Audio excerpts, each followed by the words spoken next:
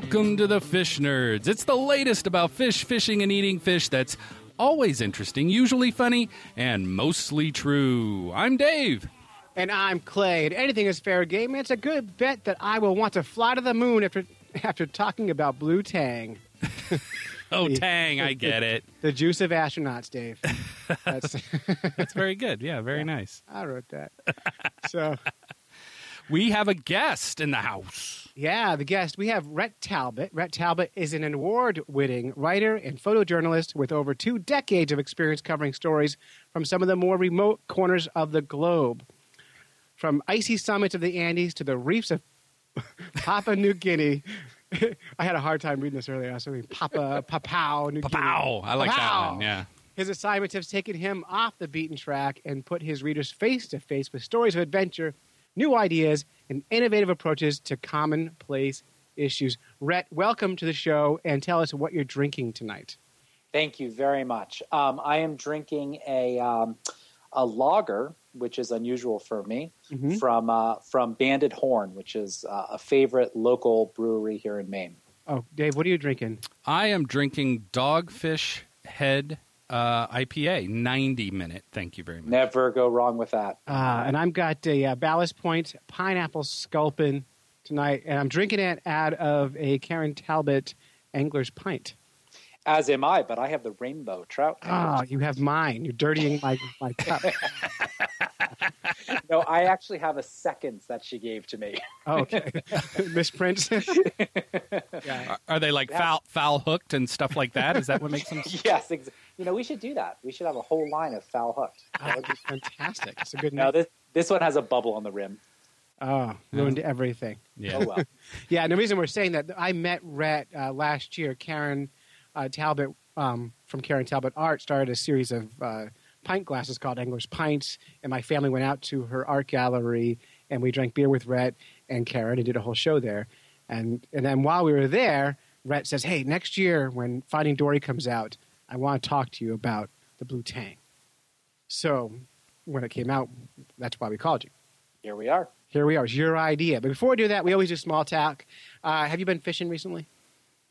I have, yes, actually. What for what?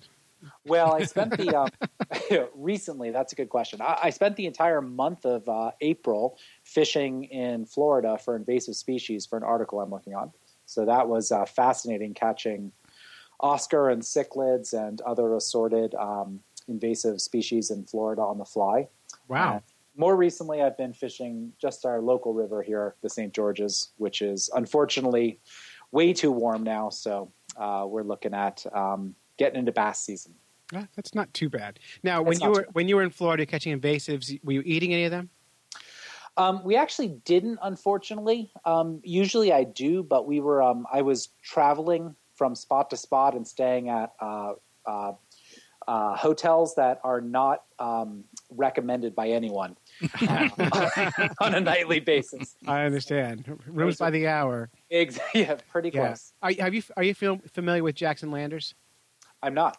So he wrote a book called Eating Aliens, where he traveled around eating invasive species. Oh, of course. Yeah, I know the book. I just didn't know the name. Yeah. Yes. Anyway, I was curious. Yeah. Anyway, he had a lot of cool stuff down in Florida. Yeah. No, it's an important thing to do. It is. Yeah. How about you, Dave? Any fishing? Yes, and luckily there is a pond right near where I work. What I do is I try to knock off maybe 15 minutes early and swing by, and I have about 8 spots that I drop a Senko worm in, and I'm getting bass about 2 out of 8 right now.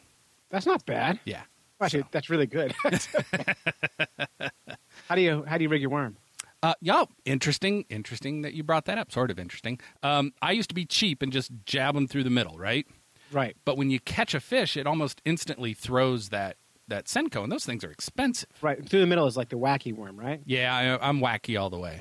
Yeah. And so then I went and bought another thing, which God, I've got to stop buying things. But I bought the little rubber band thing. And you actually bought the adapter? I did. I thought no one ever did that. Well, now I do. It's a little like plastic gasket, right? Just a circle of plastic. Yeah, it's like a little hernia belt or something that they put on them. Yeah, and it totally works. And they don't throw the expensive worm. So I've been very happy about that. Oh, I'll have to try that now. Yeah. What about you? Well, Father's Day, my family says, "Hey, Clay, let's go trout fishing." Mm-hmm. And so we went up to the Swift River on the Kankamongus Highway. Nice. Yeah, good place. And there's a place called Rocky Gorge. And I know in the bottom of the gorge is about a 6 or 10 foot drop to the water, right below the rapids. A bunch of fish hang out there. Mm-hmm. And so fishing off a cliff with my 6-year-old and my 9-year-old, and my wife is a nervous person, so she's not happy with the choice. But it's Father's Day, and I caught a couple little fish. My kids couldn't touch them because we were fishing so high up, and we kept seeing this really big trout scoot out and chase worms, but not eat anything. And so I'm looking in my tackle box, and all I could find is a spoon made for trolling that we call the Wonder Bread, because it's this big old fish-looking metal spoon that looks like Wonder Bread. It's got that pattern of dots on it.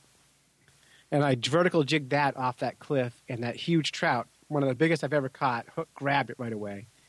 And as I was landing, I had to climb down. I'm using 4-pound test. I had to climb down the cliff, and I'm reaching down for the fish, and I'm trying to grab the lure hanging out of its mouth, but I grabbed the line. And what happens when you grab line when you're fishing? Every time. What happens? We all know it's like the instant. That's it. It's gone. It's gone. Yeah, We're breaking it. Yep. Breaks off. Right. So anyway. Bye-bye. Yeah, I lost my $7 lure and my fish of a lifetime.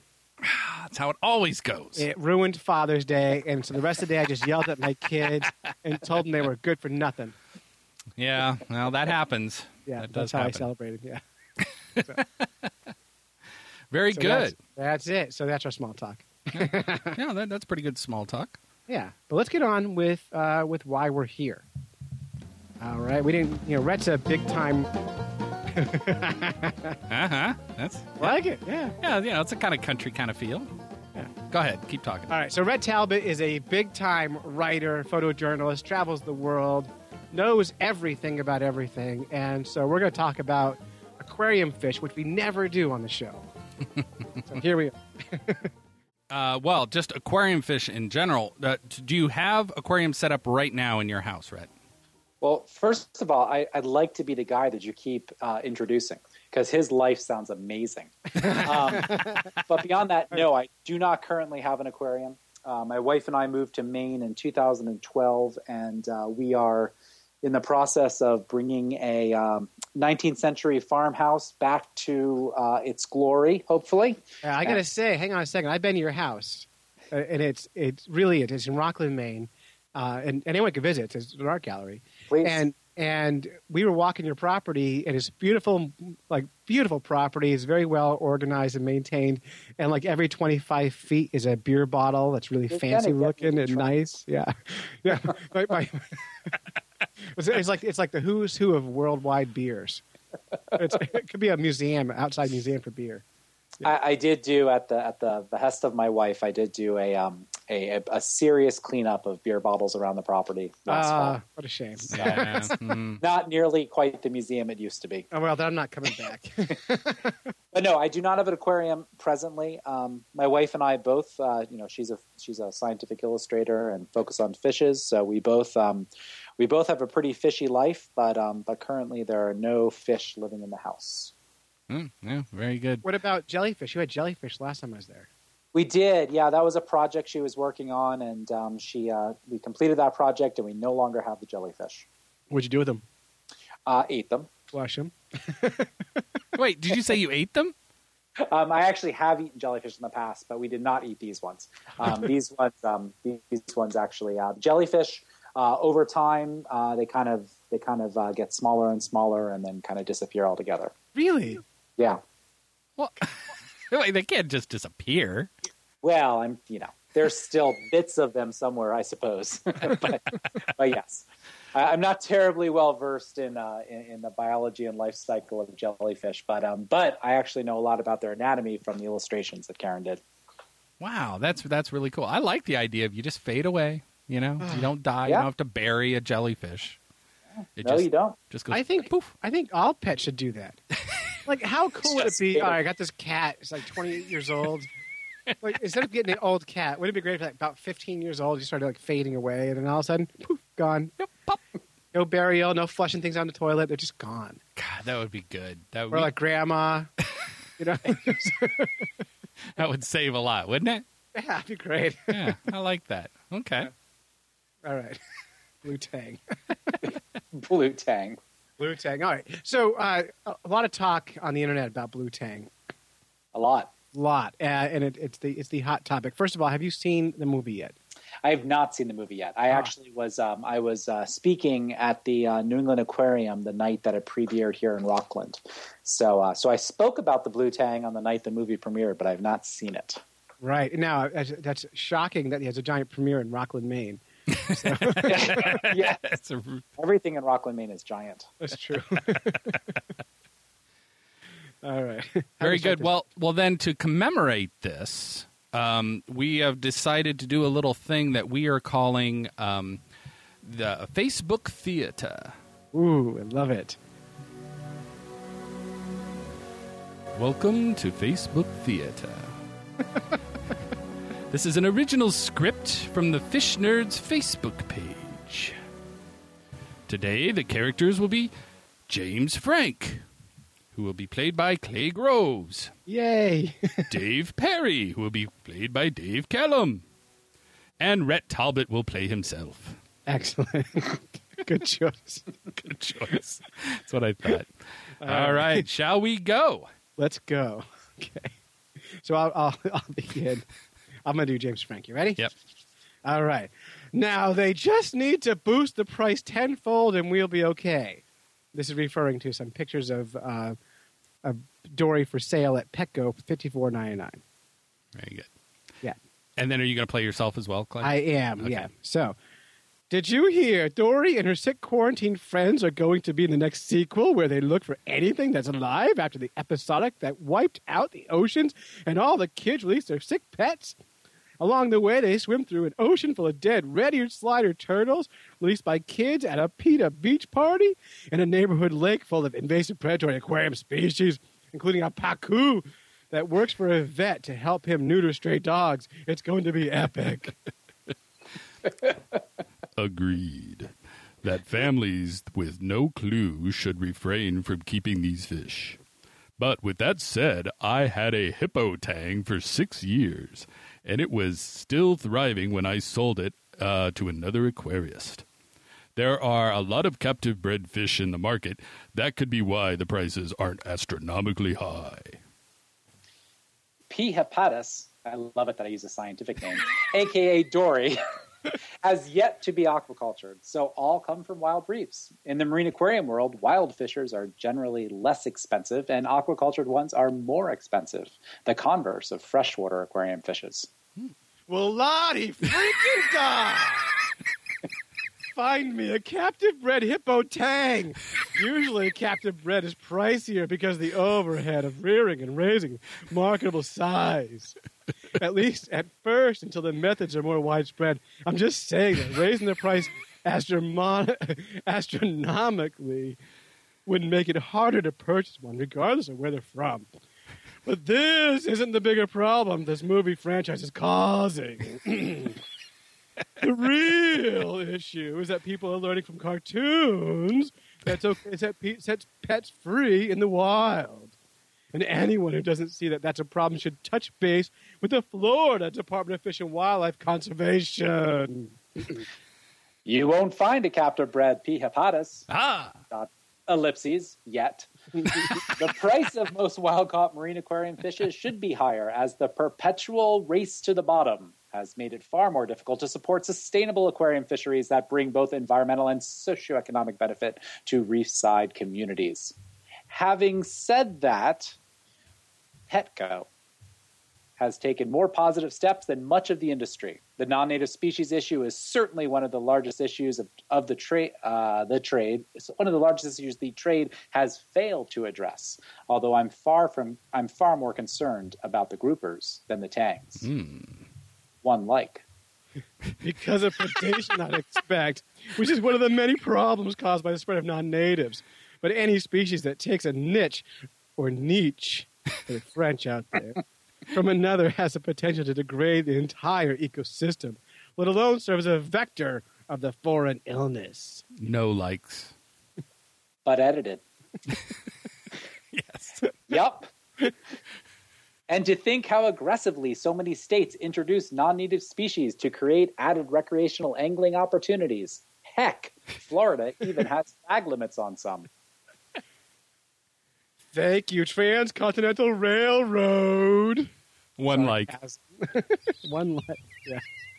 That was me. I liked it. You did. Because that's great that you know that the Transcontinental Railroad was so connected to distributing fish across the country. Well, we should tell you, the Amazing James is part of our show. I know that. He's part of the F and West team out in California. Yeah. And the reason we did this is I asked everyone who commented here to call in, leave us a voicemail, and they didn't. So the price of you not calling in is we'll do the voice for you. So. That'll teach them. You did a good job, Rhett. You sounded remarkably like Rhett Talbot. I know. Yeah. You know, a lot of times Rhett could be a little snooty, and I thought you pulled that off really well. Yeah. Although you were very happy with yourself using scientific language. You know, I don't usually engage in these Facebook dialogues, and the last 6 months I've actually am doing a little bit of a scientific experiment where I'm engaging in these sorts of things rather than my usual Facebook messages which have to do with beer and other things. Well, beer's interesting too. Yeah, it can be. Yeah, but we're glad you chimed in here, and it works out really well for the show. So we should kind of back up a little bit and talk about what is the story about Dory? Why are people concerned about the movie and this pet fish? What's the background there? Well, the narrative in the media is this: 2003, Finding Nemo comes out, and as the narrative goes in the media, everyone decides they need a clownfish. Mm-hmm. So everybody rushes out, buys a clownfish. Clownfish sales go through the roof. As a result, the narrative continues in the media. Wild populations of clownfish are decimated, and things are horrible. Fast forward to 2016, Finding Dory comes out, and the narrative is extended, and people say, you know, this is going to create this massive demand for blue tang, the fish that Dory is, and that's going to be a real problem for the species. So that's the general narrative. Now, having said that, that narrative is not supported by the extant data, but that is the narrative. Right, but data doesn't matter to most people. Right. No, it doesn't. No. Right. Hashtag data matter. Love it. So Clay and I both saw the movie, not together, but we did both see the movie. And I think there's little to worry about because the character is kind of a pain in the ass as far as I'm concerned. Right. If you want to fish, you get something smart like a ray. Yeah, exactly. But really, Dory, I mean, who wants that dope hanging around? And she's really depressing. Like she's like really is sad. I know she's like impaired, and everybody's feeling sorry for her. And oh my god! And her only skill in life is talking whale. It's terrible. It's terrible. So I don't think and you know, with the clownfish, you know why clownfish is not a big food fish, right? I bet I'm going to find out. It's because they taste funny. You're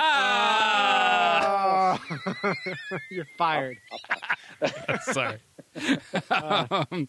But anyway, no, we both saw the movie. Now, one of the things Clay and I talked about was, so like I said, I honestly don't think the blue tang is going to be, because they are expensive and they're not just the one-off kind of thing. And like I said, it was kind of a depressing character. But the whole movie just kept screwing up the science left and right. Oh, on everything. Yeah. Everything. Yeah. I mean, the movie premiered during National Cephalopod Week, right? I don't know if you know that was last week. I do, actually. Yeah, and I heard that on Science Friday. And there's one of the characters is an octopus in it. Yes. And I'm looking for opportunity. I always watch these movies. I'm like, okay, they have an opportunity to get things right, teach some kids some real science. And they talked about the tentacles of an octopus. And I went, all right, we're leaving. I got mad. Because they should hire you or some other fish nerd to just like go through the script and just correct the facts. Because it would be so easy to be right. Now, right. So the tentacles, what's wrong with saying tentacles of the octopus? Octopus don't have tentacles. They have arms. Oh. Yeah. So there's that. There's that. Well, one of the things they played up a lot was the camouflage ability of the octopus.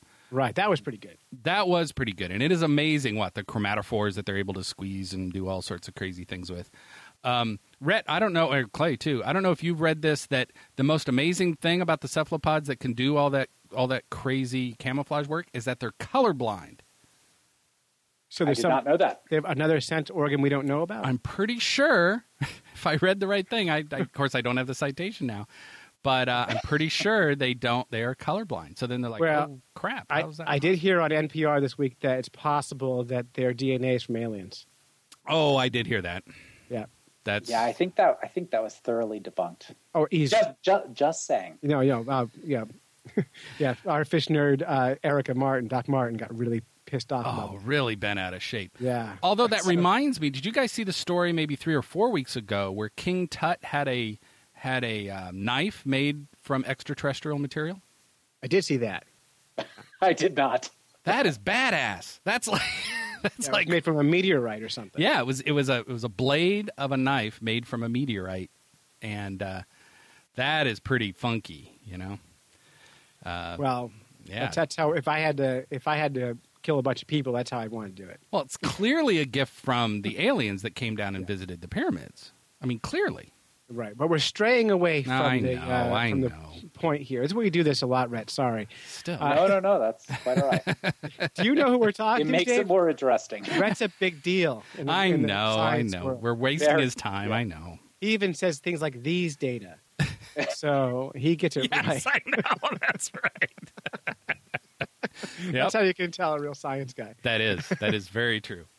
All right, so you were saying with the clownfish, they didn't have a giant run on clownfish afterwards. Well, so that's been the story, and that's been a pretty consistent narrative. And you talk to people who worked in retail at the time, and they recall that there was just all this demand for clownfishes, and this just people wanted them, and people wanted them. And then there was there were several major media outlets that actually reported that the increase in sales was somewhere in the magnitude of 30 to 40%, and that was actually sourced based on a pretty credible, well-placed source within an aquarium company in the United States. And everyone just kind of believed that, and it kept getting repeated and repeated and repeated. And then we really began to go back in the last couple of months and look at those numbers. And after reviewing a bunch of confidential sales reports from aquaculture companies, after looking at import data that was acquired from the United States Fish and Wildlife Service, we just can't find any data that support that anecdote that there was a 30 to 40% bump.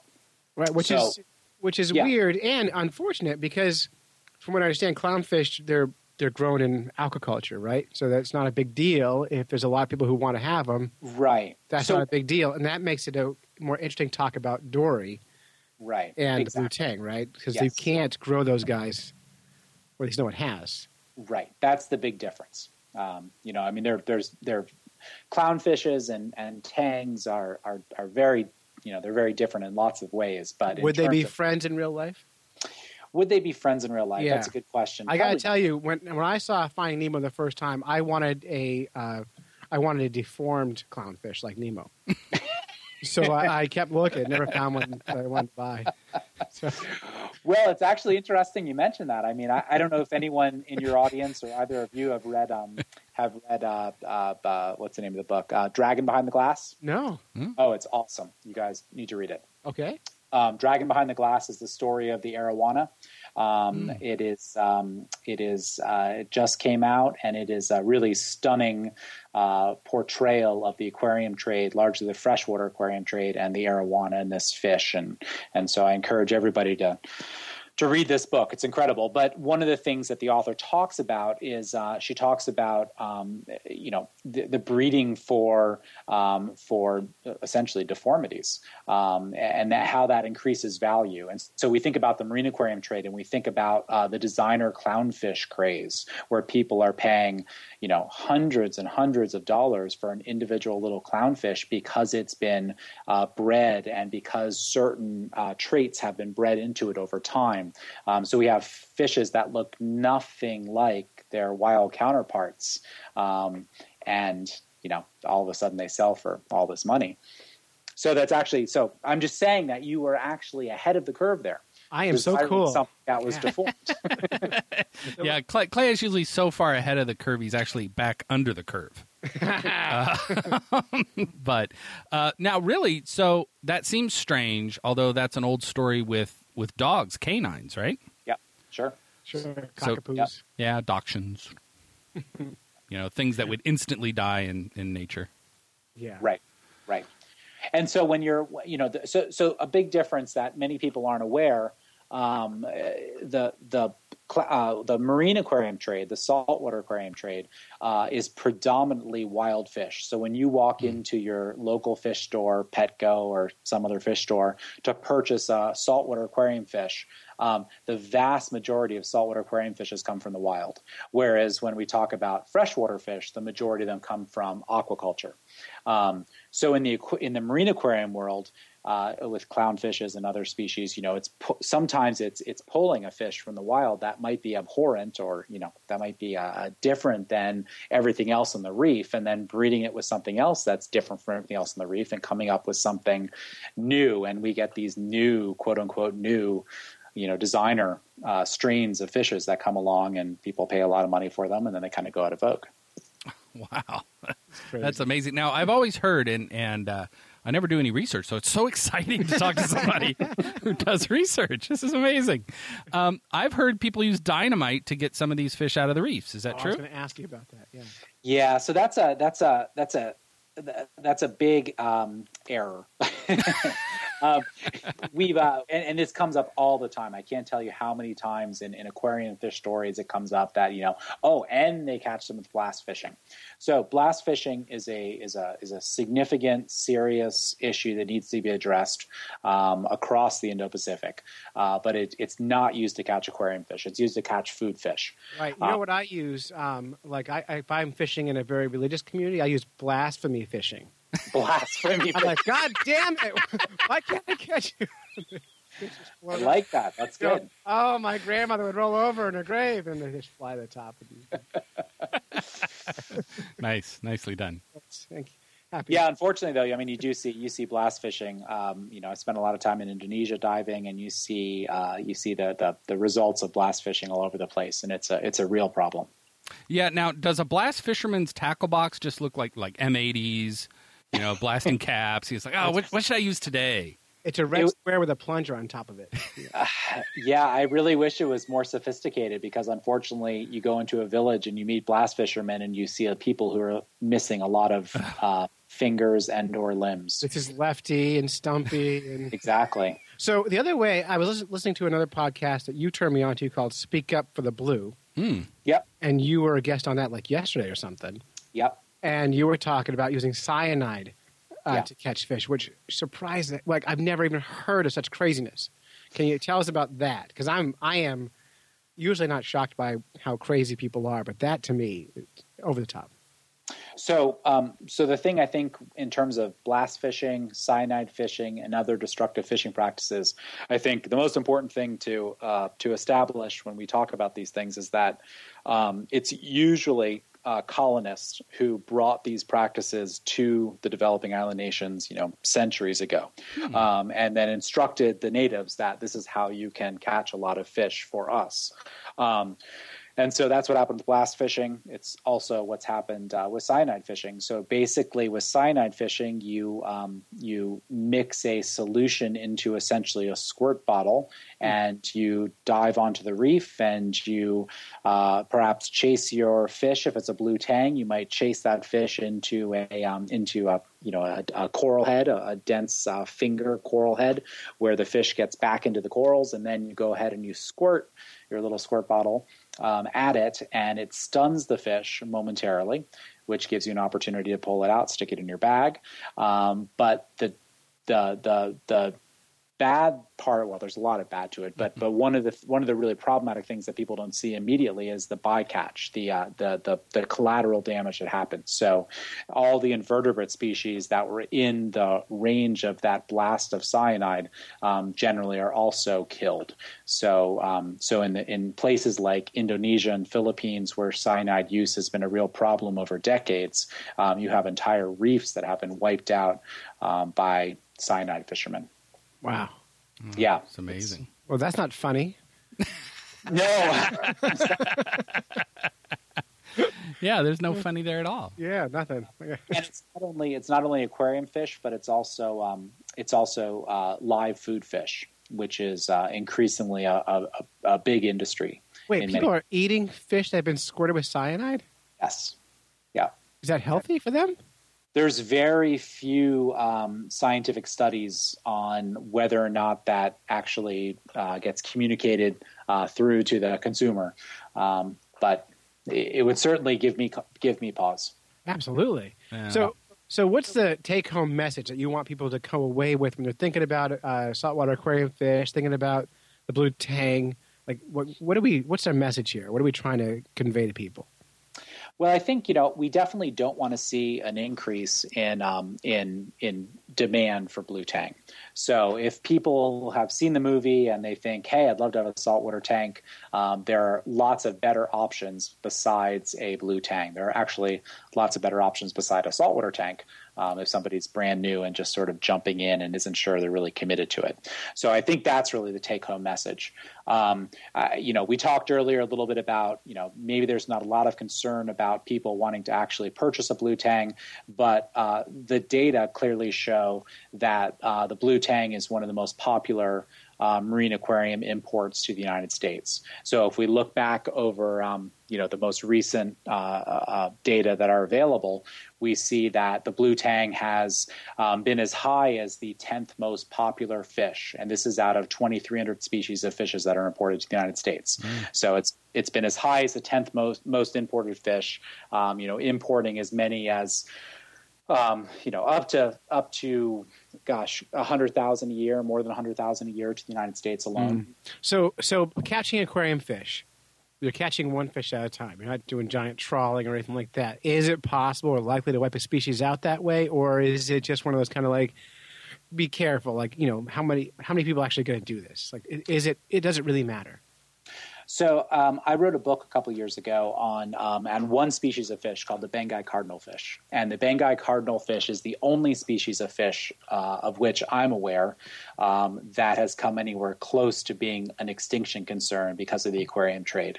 And that fish is a very unique species of fish. It's a fish with an extremely limited range and relatively low fecundity, so it doesn't reproduce in large numbers like most coral reef fishes do. And so that fish, by aquarium collection alone, was sort of thrust towards that extinction place, and the National Marine Fisheries Service actually just listed it this past January on the endangered species list. But that's a very unusual situation with aquarium fishes. Most reef fishes are highly fecund and have a very large range. So what we're really talking about, when we talk about the blue tang, I know of nobody who is seriously talking about the extinction of the species as a result of the aquarium trade. What we're worried about is local overfishing, localized overfishing, and local extirpations. And that certainly has happened. And over 6 or 7 years now of reporting on aquarium fisheries across the Indo-Pacific, the blue tang is the one species that consistently I've had fishers tell me, we used to catch them here, now we have to go further to find them. And in some cases, further to find them means going 2 weeks to catch this fish and then return with it. It is such a high value and such a valuable fish that people, fishers will do pretty extraordinary things to get them and bring them to market. So these fish live in the wild. They're catching them. They're hard to keep. Are they easy to transport? Do they survive the shipping? Like, how many fish die in the movement from one part of the world to the other? It completely depends on what fishery you're looking at. So I've observed fisheries in Indonesia where there is extremely high mortality just between the fishery itself and the point of export from the country. You look at other species, though. You look at fishes coming in from Hawaii, for example, and you have less than 1% mortality on those fishes. So it really depends on where the fish are being harvested and how they're being cared for along the chain of custody. blue tang, because they're such a valuable fish, they actually tend to be cared for pretty well along the chain of custody. One of the things that was really fun about giving this talk at the New England Aquarium last week was that I was asked to speak on the 5 to 6% of the trade that is actually based on the smaller developing island nations of the Indo-Pacific. So we're talking really cool places like Papua New Guinea, Solomon Islands, Vanuatu, Fiji, and these places. The marine aquarium trade there is really a positive thing. It is one of the best resource extraction industries in these places. It's something that can really create economic incentive to conserve, and it provides lots of socioeconomic benefit to these villages. So it can be a really good thing. The problem is that more than 80% of the fishes come from Indonesia and Philippines, which are the two countries about which we have the most concerns when it comes to illegal, unregulated, and unreported fisheries. Wow. And there's no sort of, is there, I know with food fishes, they're working on a chain of, I don't know what you call it, recognition of where the fish came from. Is there a similar thing in the aquarium trade? There isn't right now, and it's something that's being discussed a lot. So I think looking at food fish as a model for aquarium fish is really useful in terms of regulation and how we manage them down the road. Mm-hmm. I don't see the marine aquarium trade surviving as a trade primarily dependent on wild fishes, as long as there is not a third-party, certification or verification or assurance scheme like MSC or some of the other things that we see in seafood. Yeah. Fascinating. Yeah. That's really good. That's really good. I don't know what else to say. We need to transition. We do. We should say, Rhett knows his stuff. Rhett wrote the book on saltwater aquariums. Rhett, what was your book on saltwater aquariums? Well, years ago I did the Complete Idiot's Guide to Saltwater Aquariums, which actually makes me cringe because it should have been the Complete Idiot's Guide to Saltwater Aquaria, but the publisher Penguin said that no, it must be aquariums. Well, there you go. It is Idiot's Guide. I know. Yes. The target audience was idiots, so it makes sense. But you got good reviews on Amazon. It did, and we tried to work a lot of sort of conservation into that book, and that was a fun project. And the fact that you get paid to do the stuff you love doing, and we talked about this when I visited you. I got your whole history before, is amazing. I love to talk to people like you who have figured out how to carve a living in this industry, and it's not easy. And so I love seeing successful people like you and Karen doing it. It's fun. We love it. Good. Good. Glad you love it. The end. All right, Dave, let's move on. Let's do a promo here. All right, so a promo. Mm-hmm. The OPC. Outdoor Podcast Channel. We're part of that Outdoor Podcast Channel. We are. You can get all your outdoor shows in one stream. Just go to outdoorpodcastchannel.com or iTunes or Stitcher or wherever you get your podcast from. Simple. And it just so happens that this music is our Stump the Fish Nerds music. I love Stump the Fish Nerds. Yeah, exactly. And we have one that is for Rhett. Oh, perfect. Uh-oh. I know. It's really amazing. You know what, Dave? I say they're both for Rhett. I think you're right. I think you are right. So the first one comes from a very good friend of ours. Dave and Clay, it's Ryan Dubay. I've got a question for Red. As an avid kayak fisherman, I have been looking for a camera to take pictures of fish with on my kayak that is obviously going to be exposed to a lot of salt water. So if you have any recommendations on a specific camera or any tips, I would greatly appreciate it. Thanks. All right. Were you able to hear that, Rhett? I was, yes. So I'm going to recommend that you don't go the direction that I go, which means that you carry loads of camera gear and housings and other things when you travel to these developing island nations. Then you have to figure out how to store batteries and how to watch all your gear. Instead, get a GoPro in a nice little housing. That's definitely the best way to go these days. Or if you want to go even simpler, I've personally had remarkably good luck with the Olympus line of waterproof, droppable cameras. They have been wonderful to me, and they've recently added Bluetooth and other, GPS and other nifty things that make looking at your pictures so much more fun. Good. Yeah, good advice. Very good. Glad you're here. All right, this next one for Stump the Fisher. Yeah, because I wouldn't have said. I mean, GoPro, I guess would be something I would have said, I suppose. Although I don't like GoPro. Have they finally put screens on the back of them? You can buy one, Dave. Oh, okay. Yeah, there's a LCD backpack you can put on it. Oh, because that was the thing that disappointed me the biggest when I got one. It was like, well, crap, you can't see anything. Right. But they fixed that. It's never been broken. It's always been available. Oh, fine. Spend another $60, Dave. But wait, there's more. Yeah, exactly. Clay, what would you have said? I would have recommended one of those Olympus shadow drop proof. That's what I had for a long time.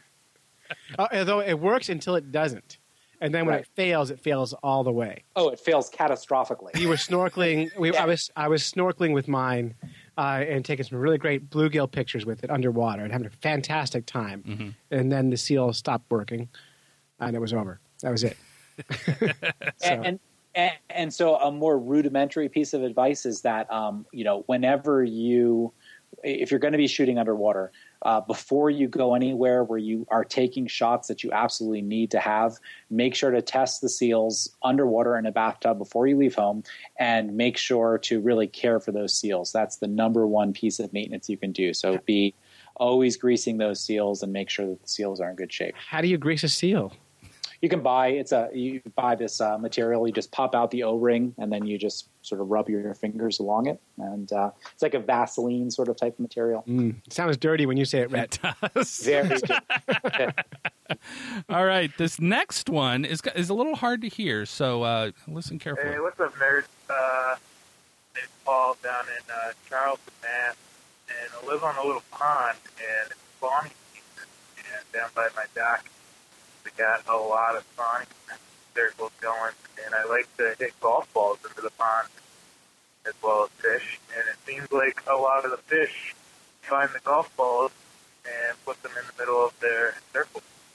And I don't know if that's for some kind of mate thing, or some of the males or females trying to make their little home look more attractive. But yeah, if you guys could shed some light on that, that'd be pretty cool. Thanks, guys. Okay, so if you weren't able to hear that, so he's at a pond, and there's a lot of sunfish, centarchids, and they're building nests, the great circular nests, and he also likes to knock golf balls into the pond. And he was noticing that his golf balls are showing up in the reds, in the beds where the bluegill are. What do you think's happening there, Rhett?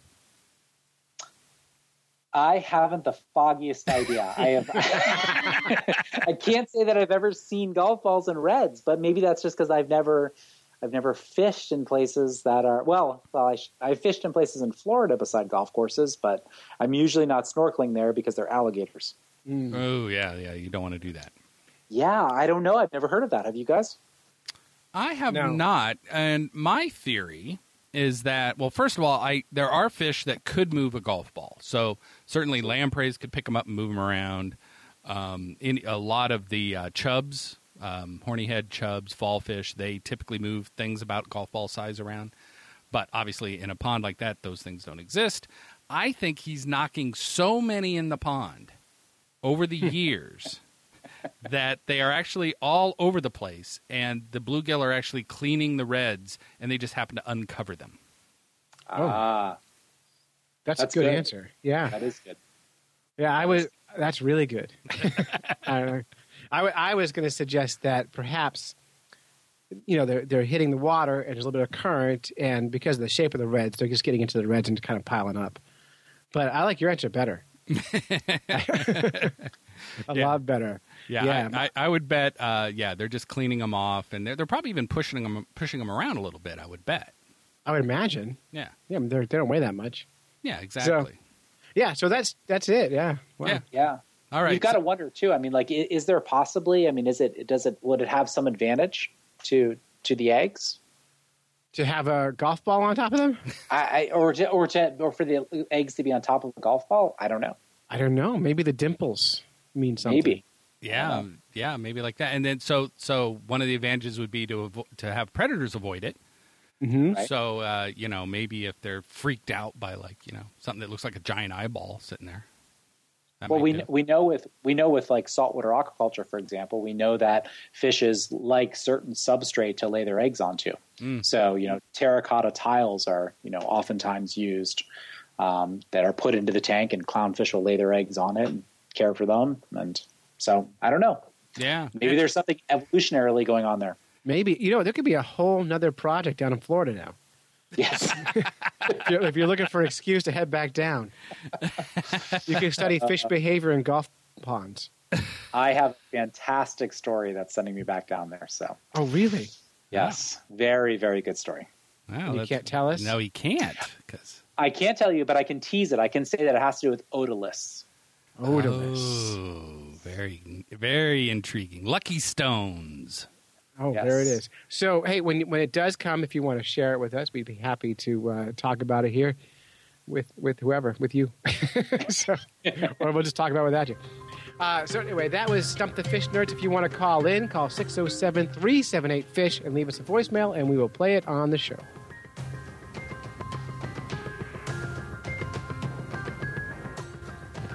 Fish in the news. I love fish in the news. I know you do. So we have one fish in the news story. Yeah, and this comes in from, we have a protester, Dave. I know. I'm so excited. You know you've made it in the world when you have a protester. Oh, she just does not like me. She doesn't. Let me just, Red, I'll give you a little background. This woman, I'm not going to say her name to protect her. I don't know why. She lives in my community, and she's the videographer for the local cable access TV show, TV station. And she's a vegan, which is fine. I like vegan food, and I like vegans. And the reason it's relevant is that I work for the school system, and she videotapes school board meetings. And whenever I have to go to a school board meeting, she accosts me and tells me how that I can't possibly be a good caretaker of our valley's children if I harm fish, because harming fish is exactly the same as harming children. That's her case. Yes. So that's her background, and she's been banned from lots of restaurants and stores, and she has a lot of restraining orders out against her in the community. So here's the email she sent me and Dave this week. FYI, thought you might entertain a higher perspective on the lives of those you haul out of their habitats because humans privilege ourselves to take what we damn please and ignore the outcomes. The lives of fish, that's all caps. Humans assimilate as top predator at our own peril that brings full circle every predatory act harming human beings. We teach predator, hence are victims of it. Ask, and I'm not going to read this person's name, but it's a local, we had a kidnapping last year. It's the name of the local kidnapper who tortured a girl for a year about it. He epitomizes the behavior of human beings as top predator. So she's saying, essentially, I'm the same as this rapist. Yeah, that's... And then she links to the NHPR story, Fish Have Feelings, 2 Inner Lies of Our Underwater Cousins. And, Rhett, you're familiar with this. Yeah, that's the Jonathan Bolton book that I'm reading right now. Yeah, how is it? I'm only a couple chapters in. Okay. I'm going to reserve judgment. Okay. So besides what he said, now we've heard this stuff before. Yes. And I listened to the whole interview. Did you hear his interview? I did not yet. It was not available on podcast. This was the Fresh Air interview? Yes. Yeah, no, it was not available yesterday. So okay, well, we'll link it on our show. But he was on, it was on Fresh Air with Terry Gross, and basically he was discussing the ethology, and sociobiology, neurobiology, ecology, all these great ecology words of fish. And whenever I hear this, I you know, we talk about sentience in fish, and do fish feel the same way that people do? It's really hard not to like anthropomorphize. It's really hard not to assume things see the world the way we see it or feel the way we feel. So without reading this, Rhett, what do you think about fish and feelings? Do they feel stuff? Yeah, I mean they feel stuff. It depends how we want to define How do you feeling. measure that? Yeah. Yeah, I mean this is such a challenging. So rather than necessarily giving you my take on sort of fish sentience, I think the more interesting thing maybe to bring up is just that we're living in an age where we're seeing more and more of this type of material, and more sentience is ascribed to a larger and larger sort of group of animals, and it's significantly changing the way society perceives things like hunting, zoos, keeping fish, fishing, and it'll be very interesting to see the way this plays out. Yeah, I mean, I think it's an overall good thing. I'll tell you why. I think the fact that this is a big time, you know, this got like 30-minute story on Fresh Air.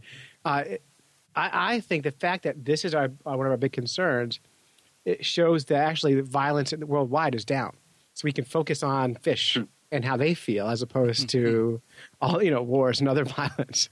You know, like we have that kind of freedom to care, or we're rich enough to care about that kind of feelings. Right. So it's sort of the Maslow's hierarchy of needs. We're to a stage where we can start futzing with this. Right. Like, all right, everything is good. Life is great. I need a cause. Oh, that fish looks sad. Well, I'm the guy who authored a piece in Fly Fisherman magazine more than a decade ago that I continue to get email about, regular snail mail and email, and the piece was called "Catch and Kill: A Conservation Ethic." And I think it is worth fishermen sort of thinking about fish in the fishes they catch in as broad a way as possible, because I think there's there are a lot of implications, conservation, obviously the species themselves, and yada. Yeah, and one of the things I actually agree with our protester on is that the way you treat these fish that you catch actually, I believe, does sort of translate to how you view the world. So, for whatever reason, if you are violent to the fish that you catch, and we've been on boats like that have caught dogfish. Clay, you have stories of people catching dogfish and just kind of brutalizing the dogfish. Like putting firecrackers in their mouth and throwing them back in the ocean, that kind of thing. Yeah. It's terrible. Yeah. It is terrible. And well, in the science, will back up, cruelty to animals and cruelty to people is not a big leap from one to the other. Now, it's a big leap from catching a fish and hurting kids. That's a big leap. Oh, well, that's a ridiculous leap. That's the assertion that our friend is making. Right, and that's hyperbole. But but I do think that the attitude towards the way you handle the fish actually is important. And absolutely. And I'll tell you too, I don't think she's wrong to send me these links and to tell me how she feels. If you truly believe that catching a fish and catching a human on a hook would be exactly the same thing, then it's your duty to tell me. Because if that's, you have to. But I do rethink how I handle animals. Like I always think, okay, well, I'm not going to stop fishing. That's not an option. Right. But I can be gentler, nicer, and kinder, if that's possible. Yeah, that's so. true. So have you guys tackled the topic of whether or not you take a picture of a fish out of the water or keep it in the water? Interesting. So I created hashtag keep them wet. I created a frame for taking photos of fish. So I took 2 pieces of plexiglass and put a hose in between the two, and it filled with water, and I could put a fish in there and take pictures. And I've also done underwater catch and releasing. So I've been snorkeling with a ice fishing rod, and I'll catch and snorkel with a fish and take a picture and let him go without taking him out of the water at all. Yeah, so totally fun. And my sister, who is very pro animal, she's a dog rescuer and all this kind of stuff. She likes fishing, but she takes the hooks off of all the lures. So she'll throw a bass lure out there and the fish are bashing it, and that's enough for her. That sounds like fun. Yeah, actually, that does. That was a really good time. So we're just messing with fish. But yeah, on that issue so my personal take is, whether take a fish out to take a picture is, I think it's in our human essence to futz with stuff, right? I mean, our goal seems to be to put our hands on things, and for me, fishing for me is sort of a cheap pseudo biologist fantasy that I can play out. Like when I was growing up, I always liked watching Wild Kingdom and all this, and their biologists get to handle all these great fish, and they get to electrocute them, and they do all sorts of cool stuff.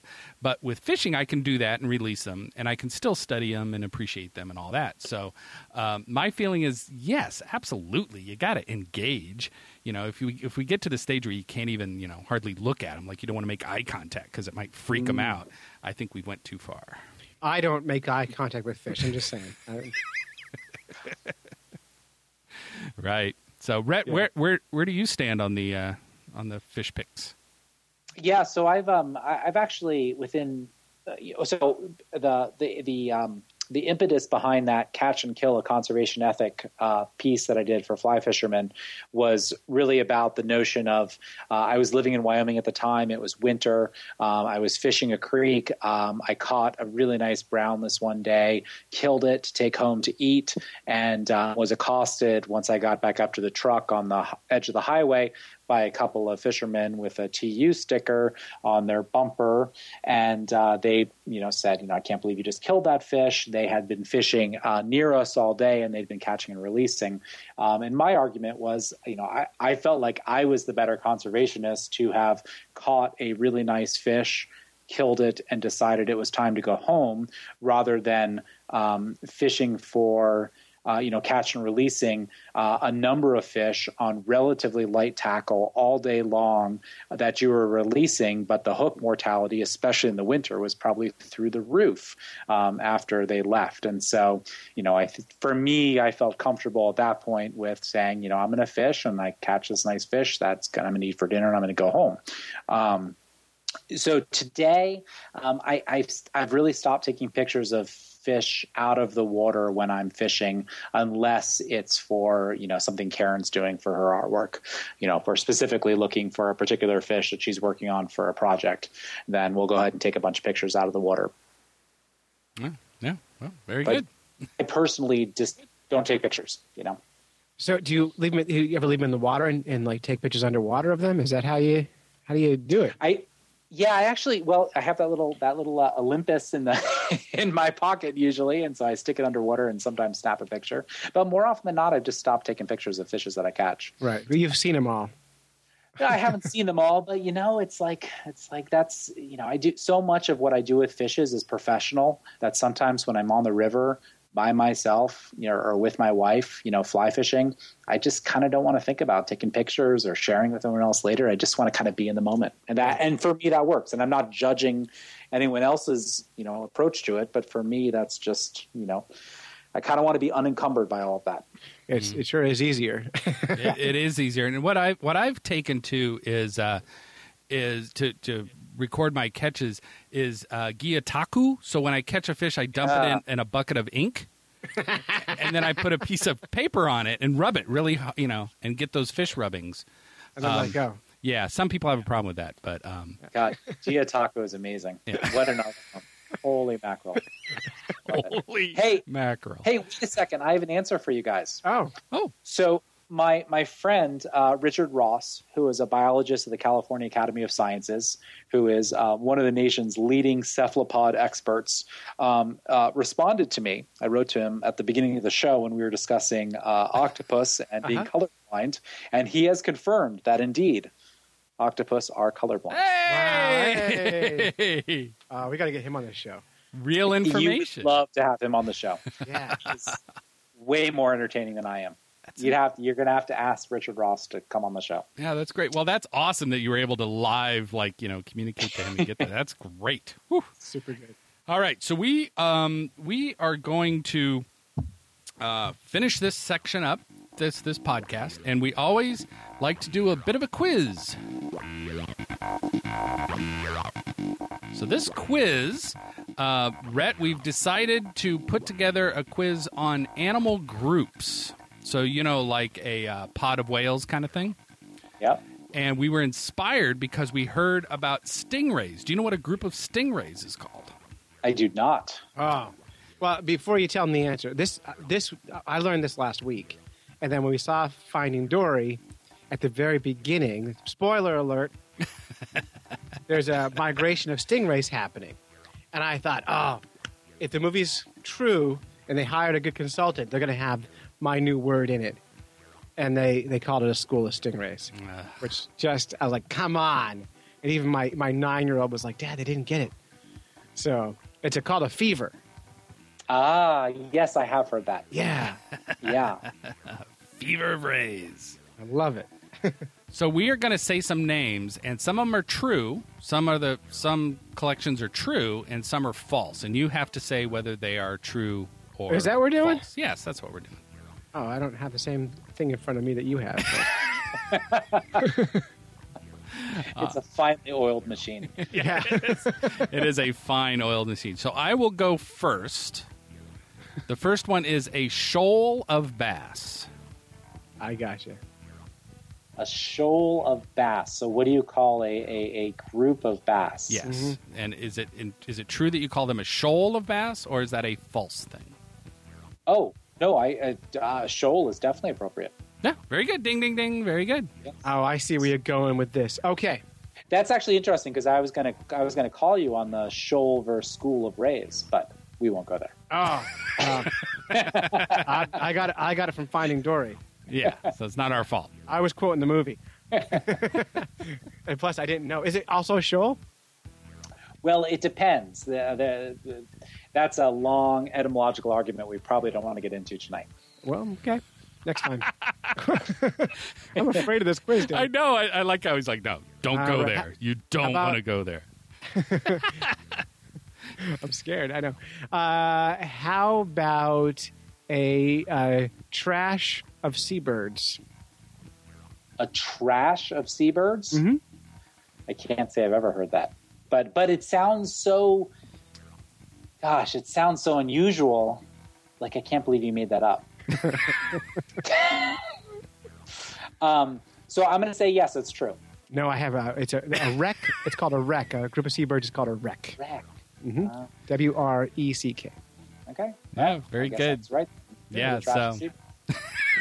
We're learning with you tonight. yeah, so that's good. So you're 1 for 1 now. So Yeah. or one whatever, 1 for 2. An army of herring. An army of herring. Yes. As in the fishes. Mm-hmm. Yes. An army of herring. Well, I've never heard herring called an army. So I'm going to say, but last time I went with this, I was wrong. Talk it through. Logic won't help you. All right. I'm going to say no. That's not correct. Oh, and you'd be wrong because it is correct. It is. Yeah. They have somewhere been referred to as an army of herring. We're getting these from a highly reputable website. This group. So an army of herring. Very good. Yeah. How about you'll know this one, a smack of jellyfish? I have heard of a smack of jellyfish, but I don't know if that's an official term. So I'm going to say yes. So yes. Yes, Good. it is See? an official. Now you're on the winning side. Right. A battery of barracuda. No, that's too much alliteration. Well, according to the site, it is true. They actually are called a battery of barracuda. Yeah, go figure. Huh. Yeah. Huh. All right. I'm going to have to blog about this. This is fascinating. Isn't this really fun? Clay, you're up next. Yes. Boy, how about a couch of clams?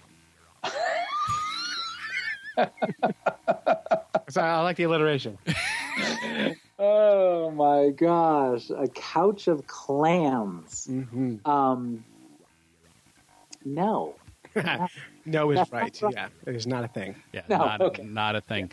A purse of pelicans. Well, give him the answer. Oh, sorry. It's a bed of clams. Clam beds, Yeah. Yeah, that's it. A purse of pelicans. A purse of pelicans. Yes. That's a good one. I'm going to say no. Karen did a big study on pelicans this year, and I was with her for the whole thing. I never heard that. Wow, that's kind of a phone a friend kind of vibe you got going. Yeah. Since you pulled her. You are correct. They are called a pod of pelicans. Mm-hmm. Okay. Yeah, very good. How about a troubling of goldfish? I love that. Yeah. If it's not true, it should be. Yes, I'm going to say that. Yes, that definitely is true. That must be true. It is totally true. Yep. That's, isn't that great? We're going to end on that one because I think that. And can I add a little nice piece of trivia? Oh, sure. In Maine, it would be illegal for me to put goldfish in the pond we just built. Even a closed system. Yes. Yes. You know, I've read stories where they've raided Chinese restaurants. Yes. Yes. Oh. And they've raided this woman's home in Kennebunkport last year or 2 years ago. Yes. Yes. Man. So Yeah. is there a shady underbelly of goldfish dealers in the state? There isn't, but Maine on one level takes invasive species very seriously. On another level, like so many states, they have they have allowed and even at times encouraged invasive bait fish and so forth. So it's a very troubling situation. But Maine has a very strict list of allowed species. Yeah. Well, you know, they're not called a troubling of goldfish for nothing. That's right. Exactly. Very, very good. All right. All right. Any parting words, Rhett? I think what you guys do is great. I think that, in all seriousness, I think it is great. I think that we need to have more conversations about our fish brethren.